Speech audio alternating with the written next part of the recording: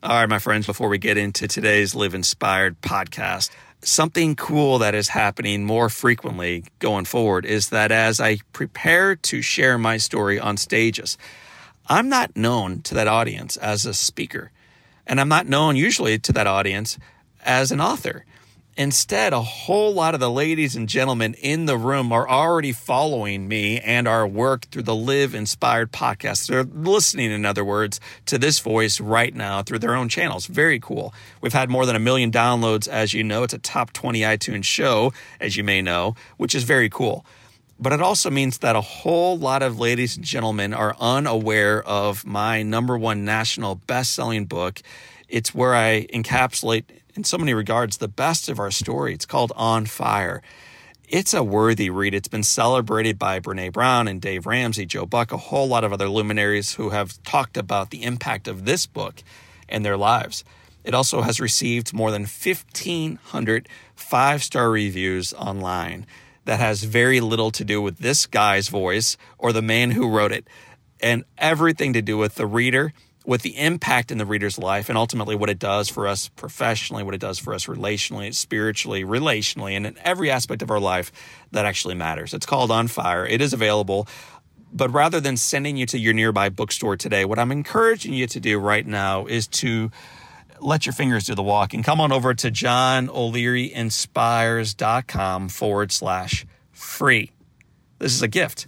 I want you to be able to check out the first 2 chapters of On Fire. So come on over to visit me right now at johnolearyinspires.com/free. And if you want to share this story, share this book with your friends, with your family, with your clients or contacts this holiday season, awesome. I think with all the divisions going on around us in our community, with all the reasons for fear and trepidation and anxiety and nervousness looking forward, why not share a message about love and hope and faith and possibility and the truth that the best is yet to come? You can learn more at johnolearyinspires.com/free. Welcome to the Live Inspired podcast with John O'Leary. John is the #1 national best-selling author of the book On Fire. He's a world-class inspirational speaker, and he's the host of the Live Inspired podcast. John interviews extraordinary individuals on their life story so that you can wake up from accidental living and more fully live your life story. Here's your host, John O'Leary. Well, hello, my friends. I am John O'Leary. So happy to have you here joining us on the Live Inspired movement. Are there individuals in your life who inspire you to do more or to smile more, to give more, to experiment more, or to love more? In other words, are there people in your life who inspire you to live more? Well, for me, one such person is my new friend. His name is Bob Goff. Bob is a recovering attorney. He's a risk taker, an active father, a constant learner, a courageous leader, a joyful child, and a best-selling author, in addition to being a world-class human being. He is on the Live Inspired podcast with us today. So I invite you right now to buckle up, open up your hearts, your minds, your souls just a little bit wider. Take out your journals, get ready to take some notes, because I get to bring you on a guy who is on fire for life. His name, Bob Goff. Bob, welcome to Live Inspired with John O'Leary. Hey, thanks a million, John. I'm so glad to be talking to you.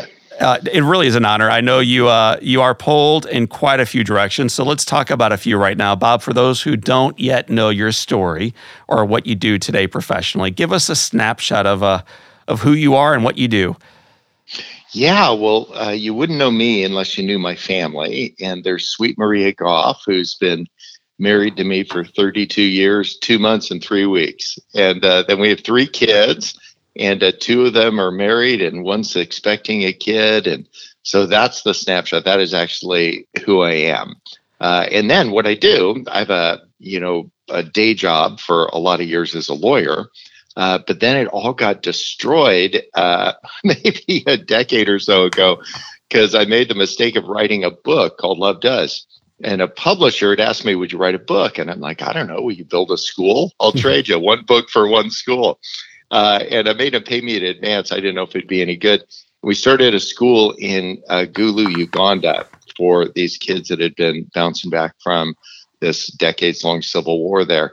And then we went from like 9 kids to 19 and 900. And so it's about 11 or 1,200 kids there now. So part of the time I spend there, but they sold millions of these things. So we just started building schools elsewhere. So we've got one in Mogadishu, Somalia, Iraq, Nepal, India, Afghanistan. So that's what I do, which cracks me up because my worst subject in school was school. But I'm actually pretty good at starting them. You're pretty good at inspiring the rest of us to start them as well, whether it's schools or just living into the best versions of who we are called to be. And I think we grow to the level that we do in part because of the people who influence when we're growing up. You had some terrific influences. Why don't you talk just briefly about your grandma and grandpa? Oh, those guys, they were great. My grandfather was a fireman on the docks in San Francisco Bay. He worked a graveyard shift for 40 years. And get this, he never put out a fire. I don't even know if he knew how to. But what he was really good is loving me. And so I would say that would be, like many of us were kind of known for our opinions, but were remembered for our love. And he would be a guy remembered for his love. My grandmother never learned to drive. She worked at the switchboard. Remember the old days where you'd plug, the cord from this one into that little socket in the wall? Yeah. So she did that. And boy, she was just the most loving person as well. And so I grew up really well loved by them. And so at the eve of being a grandfather myself, that's my big ambition. I just want to be a rockin' grandfather. And I think that'd be worth thinking about for some of your listeners, to be famous with your family. Wow. That would be. Tell me Bob, what does that mean to you? Being famous for your family and famous with your family? Famous with your family. Like you could, it takes a little bit of reflection for each of us to say, why are you doing what you're doing? Because if you're doing it for the applause, join the circus. But if you're doing it because you really think this is something that'll last, then I would just do it with all of your gusto you can muster. And investing in your family is always a great bet. You could fill an arena full of strangers, but I would say, what if you filled your living room full of family members? And here's where it gets difficult too, is that sometimes it can get awkward. It isn't just like this, leave it to Beaver family that we all have, that we have these difficulties. But I think though, all the effort that we spend investing in our families is worth it. That would be something you'd be remembered for. My first CD, Bob, this is going to date me a little bit, but it was a John Cougar. He used to have a middle name, apparently, Mellencamp. And one of the songs on there was, I think it was titled Pink Houses. If it wasn't called Pink Houses, it sang about pink houses. Your grandma and grandfather had a pink house. They did. Isn't that awesome? Who has a pink house? I've never seen one outside of Florida. So tell me about their pink house and why theirs was pink. I think they were just really, they were really lived uninhibited by anybody else around them. They weren't interested in what everybody else thought about things. They thought about that being the fullest expression of themselves. And here's the crazy thing. They weren't hated because they had the pink house, and they weren't loved because they had the pink house. They were loved. They were adored because of who they were. And they just happened to have a pink house. So like their love was their statement, not their house. Well, that love was passed on to their grandbaby into your life. It also led to you not only being naturally optimistic and full of vibrancy, but also determined. There's so many stories, Bob, from your past that we could unpack on this, but I think the one that exhibits it best is law school.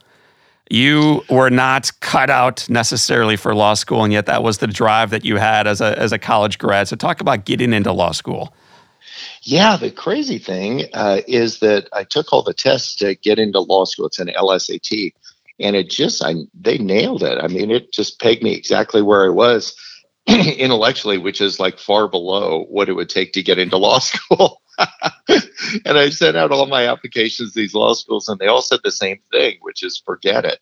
Right. But there was one that I hadn't heard from, And so I went there and I met the dean and I said, I applied to your law school. I really want to be a lawyer. I don't want a convertible. I actually want to make a difference in the world, and particularly overseas.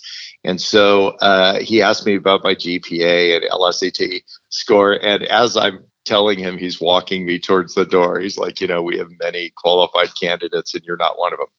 And so he thought he was done with me, but there was a bench outside of his door. So I sat on the bench, and 30 minutes later, when he left to go somewhere, I looked up and I said, just tell me to get my books. Mm-hmm. I was like, kind of like the centurion in the Bible. It's like Jesus was talking to him. He said, all you have to do is say the word, and you don't even have to come.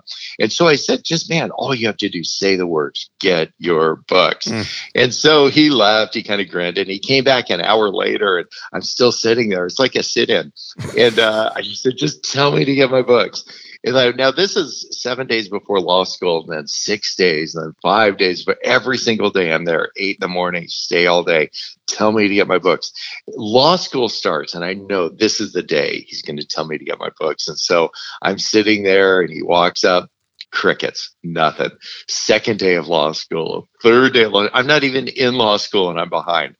And it was, I think, the fourth day, and I heard the footfall, when you hear somebody walking up to the door, and I was thinking, it's a little bit early for his bathroom break, but, he had a lot of water. And so I just had his schedule nailed. I was all ready to tell him my line. And he opened the door. He looked down to me and he said, go get your books. And that's how I got into law school. So I would say there's a lot of people that think about open doors and closed doors. They say God or fate or whatever, close the door. And I'd say kick a couple down. If you've had this desire for decades, you thought it'd be this thing that would be a beautiful contribution to Earth, and I would just go do it. Don't take no for an answer. Some guy named Billy says no, and you think God shut the door. I think all that happened in that transaction is a really insecure guy named Billy said no. So what you need to decide, are you going to be a really insecure person and take the bait, or are you going to say, no, I've wanted this my whole life, I'm doing it? So I don't know. That's I don't awesome. know. For each of us, it'll be different, but I wouldn't be easily dissuaded from your most beautiful ambitions. Well, you weren't on law school, and you had an even more beautiful ambition later on in life. You met a girl, Sweet Maria, who just blew you away, and you've been kind of pursuing her for your entire life. But it was not an easy sales job. So I'd like you to talk about pursuing your wife. Yeah, she's still trying to warm up to me. This 32 years later, I think I'm an acquired taste. But yeah, she walked in the room and I'm like, yes, you will be mine. But she wouldn't have anything to do with me. She would go on a date with me for years. The first thing I did, I think I may have creeped her out a little bit. I showed up, I met her on like day one, day two. I go to the fabric store and I get a big square of like nylon fur, and I show up at her door with a couple button eyes and some thread and stuffing. And I said, let's make a teddy bear together. She was totally freaked out. She's like, oh my gosh. And then but she reluctantly went along with it. And then when it was all done, I had a little patch of red felt and I said, let's make a heart. She's like, oh my Bob, I cannot believe she came back to this guy, man. I'm scared 2,000 miles from you right now. Yeah, let's put a lock of each of our hair in the heart. This is day two. That cost me 6 months. But I was just so like over the moon about this whole thing. And I just hope for some of your listeners, you find something that you're passionate about, that you're over the moon about, that it's just this wild, like there's always more, like you could do this thing. And you're not thinking about it as much about how it will be received as what you'll give. And so you're not looking for anything in return. What you're looking for is just a full expression of your love. You have been pursuing love. I think that's the best way to kind of sum it up, your whole life. And you've been sharing that pursuit with others, including your kids. September 11th comes. It changes all of our lives. Bob, you and your kids go on a letter writing campaign. Can you talk about that? Yeah, I think what we did is we downloaded the website from the CIA. They've got like the name of every leader of every country in the whole world. And we thought we don't want to be just observers. We want to be participants. And our kids wrote a letter to every single leader on earth. And they said, each of them had something different to say. Adam said, would you like to come over for a sleepover? Well, and they thought, like this would be an awesome way to, kind of mend fences. And Richard said, if you can't come over to our house, could we come over to your house and find out what you're hoping for? And then Lindsay, our precocious one, said, tell you what, when we come over, could we do a videotape interview of you? And this is before podcasts and documentaries and all that. Could we do an interview of you and then pass a message of hope along to another world leader from you? And so we sent out all these letters. We got a post office box because we didn't want Ahmadinejad to know where we lived. And we sent all these letters out. And then we started getting all these replies. But it was like, it would be like Tony Blair at the time. He'd say like, jolly good show. Forget it, but jolly good show. And then the leader of this other country would say like, absolutely not. But here's a picture of me. But then we got a letter from the Prime Minister of Switzerland, and he said, "If you'll come to Bern, I'll give you your interview." Wow! And then the President of Israel said, "If you'll come to Jerusalem, I'll give you your interview." And the guy from all these Eastern Bloc countries started saying, "If you'll come to Sofia, I'll give you your interview." And we got 29 yeses. So we pulled the kids out of school, sold the car, and then just went and visited them all. It was awesome. It was crazy. Their teachers had a cow. I'm like, whatever, sue me. But I just think there's this something beautiful that happens when you say, I'm just not going to leave it for somebody else, but I'm going to get some skin in the game. And these guys didn't want to meet with Marie and I. They want to meet with kids. They were precocious enough to believe that they could have a voice in this thing. And here's the crazy thing. These relationships have continued for, I don't know how long it's been, 15 years since 9/11. Mm-hmm. Everybody's 15 years older. Some of these dictators are still dictating.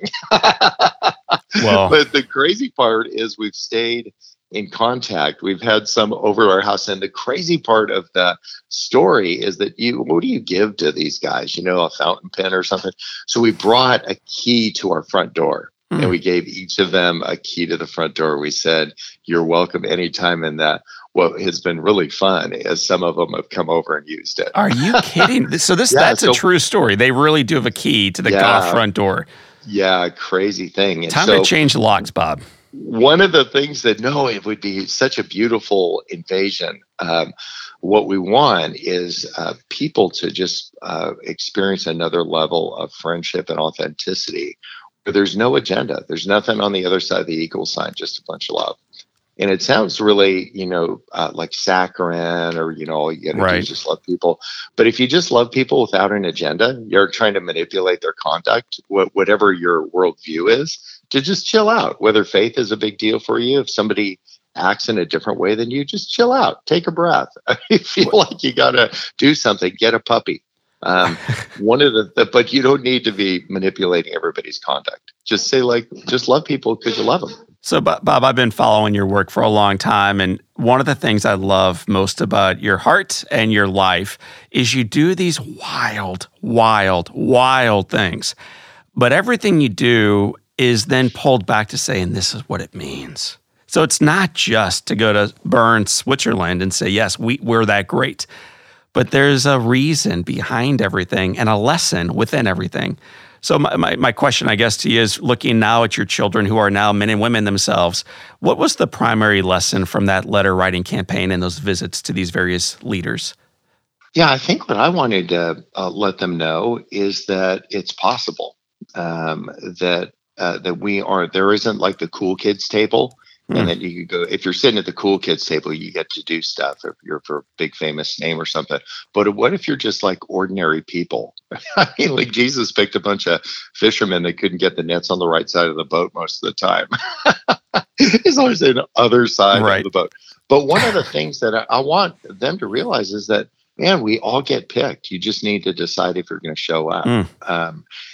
There's the Dalai Lama. It's crazy. Like a pope is picked, like they all cast votes and put it in the chimney. And then a Dalai Lama, though, is found because the Buddhists believe he dies and reincarnated and comes back again. So many years ago, the Dalai Lama dies, and they started looking. It took them 4 years to look around and find where he'd pop up again. And they found this kid. He was 4 years old. They said, "You're the next Dalai Lama." I guess they hope he didn't turn into a rapper, but they're like, "You're the guy." So this guy is now 78 years old. And China just said, "We're picking the next Dalai Lama." And countries don't pick Dalai Lamas. Buddhists find Dalai Lamas.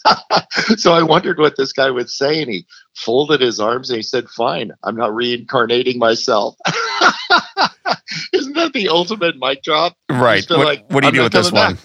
Yeah, so I wrote him a letter. And I said, if you're not coming back, we won't be able to meet later. But what if we meet like right now? And there's something crazy that happens for each of us when we just move from having it like on a to-do list to like making the call, write the letter, put the stamp on it. And he said yes. So we did. And I'll tell you, any one of your listeners, they write the letter, they put the stamp on it, they probably get a yes. But I would rather fail trying than not try. I'd rather just like give it a whirl. Oh, I'll give you another example. It was May 14th. I knew I was going to be in London. And so I wrote to the Queen. I said, "I'm going to be in London on the 14th. If you're in London on the 14th, let's have some Starbucks." And I got a letter back a week later from one of her ladies in waiting. I'm like, "Lady, what are you waiting for?"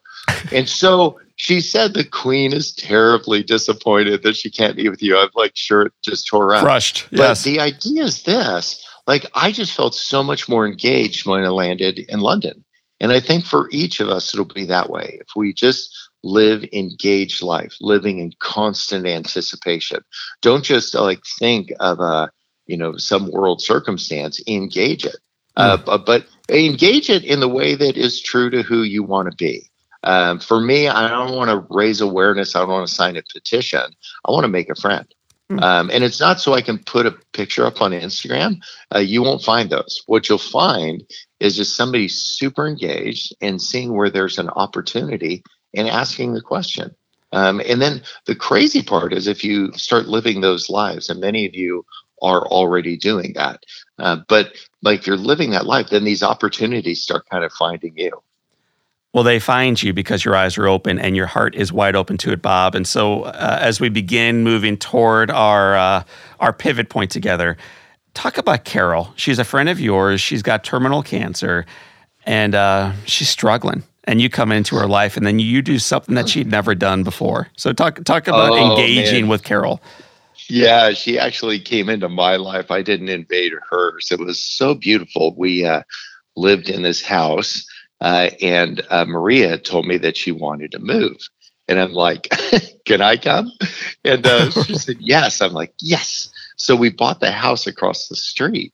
And so it was time to sell the house that we had. But we weren't looking for a buyer. We were looking for a neighbor. And there's a big difference between the two. And so we interviewed all these people to see who would be our neighbor. And Carol was a widow, and she was moving to San Diego to be a little closer to her family. And so we all gave her a big group hug and said, "You're our new neighbor." And so then we spent the next 20 years like just hanging out together and doing life. And I would check in on her all the time because I don't want her at home all alone. And so I called her on one of these times, and she said, "I just got back from the doctor and I have cancer." And so we were all really sad about it, but I ran to Radio Shack and I got us 2 walkie-talkies, and I set up one walkie-talkie in her bedroom, and I set up the other walkie-talkie in our bedroom. And then for the next couple of years, we just talked on walkie-talkies. And we all had cell phones, but walkie-talkies are cooler. Like nobody has cancer, right? And so I would say if you're having difficulty communicating with somebody in your life, or they're going through something really difficult, run down to Radio Shack and get a couple of those. They're like $14 bucks. They are awesome. Batteries. Yeah. So we have a parade on our block, and we always pick one of the neighbors to be the queen, right? We don't think this idea of loving your neighbor is a metaphor for something else. We actually think it means to love your neighbor. So Carol was the queen, and she can't even go to the gas station to fill up without having 6 people stop her. and call her Your Majesty. And this is like years later, like everybody just thinks of her as the queen. And hasn't been, our block isn't long, just everybody's been the queen at one point or another. So Carol took a turn for the worse, and she ended up in the hospital, and we walked in just as the doctor was walking out, and he said, "Carol, you're going to die." And so we sat on the bed and had a good cry. And then I asked her if she wanted to spend her last days, at her home across the street. And when we got there, I said, "What's kind of on a bucket list? Something you've always wanted to do that you've just never done before?" And she said, "You know what? I've never toilet papered anyone's house before." So, so she called me at 4 p.m. She's like, "Let's go." I'm like, "Girl, you usually go at midnight, but..." Did she call you or walkie-talkie you, Bob? Yeah, totally. I'm sure it was walkie-talkies. And so we ended up going across the street and toilet papering one of the neighbors' houses. And just as we were about to throw the last roll, the cops showed up. And they said, they turned on their lights, and they're like, "You guys, like, this is a misdemeanor." I'm like, "I'm the consul general for the Republic of Uganda." So I told him, "Buddy, I've got diplomatic immunity, and she's dead in a week. Sue me." So what I learned from Carol is the idea of just joy right to the end. Just engagement right to the end. And we had the New Year's Day parade, and she hung on long enough to see it one last time, but she was too weak to get outside. And so we picked her up and we put her in the front window of her house. And what she didn't know is we changed the parade route, and all 800 people walked right through her front yard. And she sat in her chair blowing kisses goodbye to everybody. And the next day she went to be with Jesus. And it's just really beautiful, like that idea of just, you can do beautiful things overseas, and I think that's just terrific. But I think God isn't dazzled when you go across an ocean. He's dazzled when you go across the street. And so for each of us to just find that person that's just around, your neighbor. I would suggest, if you are listening to this poolside or bus side or on the way to work and you are not moved right now, quickly check your pulse, race to the nearest heart center and have it checked, because, Bob, that's one of the most beautiful, simple stories around love that I know, man. It's a really great story. And I know you got a lot of things going on. I want to get a few definitions from you. Yeah. On what these words mean to you. So there's 4 here. 4 words I hear you use a lot. I see it in all your writings, all your work. Word number 1, hope. What does hope mean to you?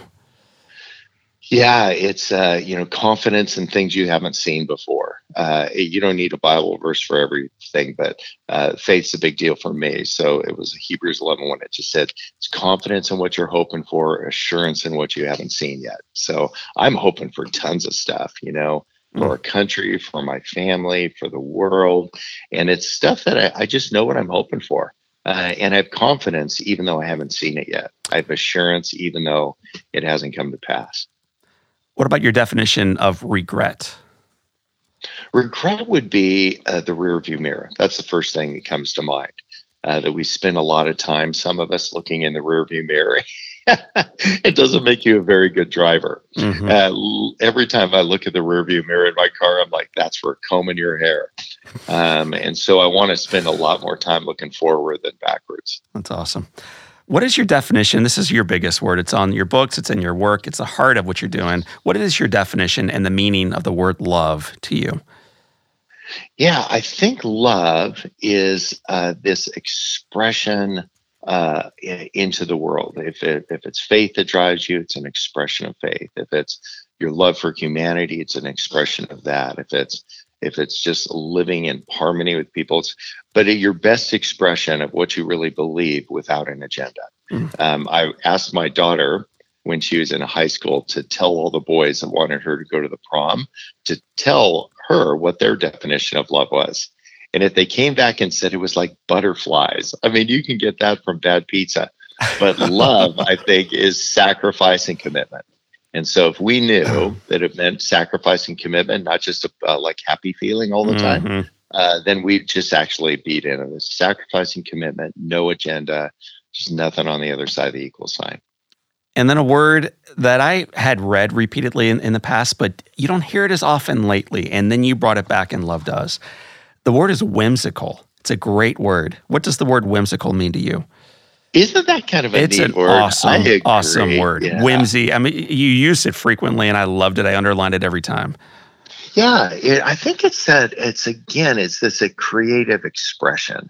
When I think of whimsy, it's something that somebody's willing to do. It's this, if you're a creative and you're listening to this podcast, it's that expression that you've been you're just not going to hold it back anymore. You're just going to let it, just realize we're like rivers, not reservoirs. So we're not going to hold back this stuff. We're just going to let it flow. And so it would be the best version of that. It wouldn't be expression of opinions. They would be expressions of love. It would be like creative. Who would ever think to do that? That's that whimsy part. It's like the secret sauce that will be the few things, the little snapshots when your life is remembered. Those will be the things. It'll be like I cut out the left pocket of every pair of pants I have. I literally have no pairs of pants with a left pocket. And it seems so like eccentric because it is so eccentric. But there's a reason behind it. It's like, for all of us, our life is the sum of everything we're hanging on to and everything we're willing to let go of. And so my right pocket is where I hang on to things. But my left pocket is where everything, if I put my car keys in there, they're just gone. Right You have to take Uber home. And so that would be whimsy. That would just be, say, you know why you're doing what you're doing, and it's a little unlikely, but it's a constant reminder. I always wear a Mickey Mouse watch. I'm like, if he's smiling, I'm smiling. And sometimes we're the only two in the room smiling. Yeah. But that's whimsy. It's, you know why you're doing what you're doing. There's this thing behind the thing. I'll tell you one last one. I wear a Boston Red Sox hat. I've been wearing this hat now for a couple years, and it's not because I like the Red Sox. I've never gone to a game. Who knew they'd win the World Series? But Carol was a huge Red Sox fan, and I made a deal before she passed on. I said, Carol, I'll wear your Red Sox hat for the rest of my life and represent the Sox here on earth. But in exchange, when you get to heaven and Jesus walks by you, you need to mention my name. So I'm keeping on my end of the deal. I don't know if she is. But now that they won the World Series last week, what I'm going to do is go to her graveside and see if I can renegotiate the deal. Right, dude. I'm tired of people hissing at me. You've been liberated, Bob. I free you on the Live Inspired podcast. Thank you. And we are going to wrap up with the questions we ask all of our guests at the end of the show. We call them the Live Inspired 7. Question number 1, Bob Goff, in short order. What is the best book that you have ever read? One of the authors that's influenced me the most, and a friend, is Don Miller. He wrote a book called A Million Miles in 1,000 Years. There's another one called Scary Close, but those are awfully good books. Well, and the cool thing about you and Don is you both celebrate one another. And so you're pointing the attention back to this mentor of yours who views you as the mentor. What I love that. I mean, it really is a good guy. Actually, I did the math. It's only like 20 miles an hour to go 1,000,000 miles in 1,000 years. Right. It's not that hard, Don. This question is hard for some of our guests, and I think you're just going to know it immediately because you live it. So here's question number 2. What is one positive characteristic, one trait that you possessed as a child that you wish you exhibited as brilliantly today?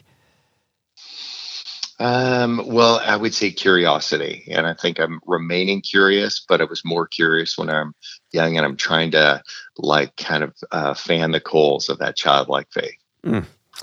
Bob, if your house caught fire and all living things are out, and you have an opportunity to run in and grab one item, just one, what would you grab? My kids made some artwork when they were really young, and I would run and grab that. We actually had our home burned down, so I actually have some experience along those lines. But yeah, that's literally what I'd grab. It would be some things from our kids that I would want them to remember. If you could sit on a bench overlooking a beach and have a long conversation with anyone, living or dead, who would you want that person to be? I think Mark Twain would be a really interesting guy to talk to. Wow. I know that's his writing name, but I just think that would be really beautiful to just What is He your was first question to Samuel Clemens? What yes, what he's would the you Twitter what would you guy before Twitter. what would you ask him? What's the first thing you'd I ask? think I would run down a list of things that have my attention about hope and confidence and purpose and meaning. And what I'd like is that he wouldn't feel like he was trying to teach me something. And that's the deal. What the people that were my greatest teachers just thought we were friends. And I have this impression from reading his work that he would just think we were friends. What is the best advice that you've ever received? I would say from a grandparent, it would be that it's possible. Like you could actually do this. And they were very poor by all standards, but they were rich in spirit. Bob, what would you tell your 20-year-old self? I think it would be really similar things. I'd tell that guy to swing for the fences. I'd tell him what Sweet Maria Goff keeps telling me, which is to keep my eye on my own paper and not be looking on everybody else's paper to see what they're writing down. That's awesome advice. Just go write your own music. Bob Goff, it has been said that all great leaders and inspirations and authors and speakers and human beings, you're one of them, can have their lives summed up in one sentence. How would you like your one sentence to read? Oh, yeah. It would be this: be not afraid. Yeah, that's it. I know Hemingway did a contest that was, shortest story in 6 words, and his was for sale, baby shoes, never used. I could say for my 6th word would be, what if we weren't afraid anymore? Bob Goff, you are exhibit A of living boldly, daring greatly, not being afraid anymore. Joy right until the end, and to remind others to be known not for our opinions, but for our love. So, man, I so am grateful for your work, for your words, for your love, and for your life. Hey, thanks a million. Great to talk to you. And for the listeners that are faithful to this podcast, to encourage them, just go take the next step, your next courageous step, whatever that is. My friends, that is Bob Goff. I am John O'Leary, and this is your day. Love does live inspired. Woo, my friends, that man is a ball of energy. You got a snapshot, and I mean like a still frame, black and white picture of the human storm in a positive way that is Bob Goff. This man is a mover, he's a shaker, he's a dreamer, he's creative, he's faithful, he's bold, he is on fire for life and for love. And if you want to learn more about Bob, the work he does, the impact that he has, and where you can pick up his books and everything else, I encourage you today to cruise over to johnolearyinspires.com/podcast. We're going to have the show notes there, which is awesome. I'll have the quotes there that I was writing down while he was speaking, which were beautiful. We'll have links to Bob's work, and we'll have other links to other podcasts that might inform how to take the next step forward in your journey.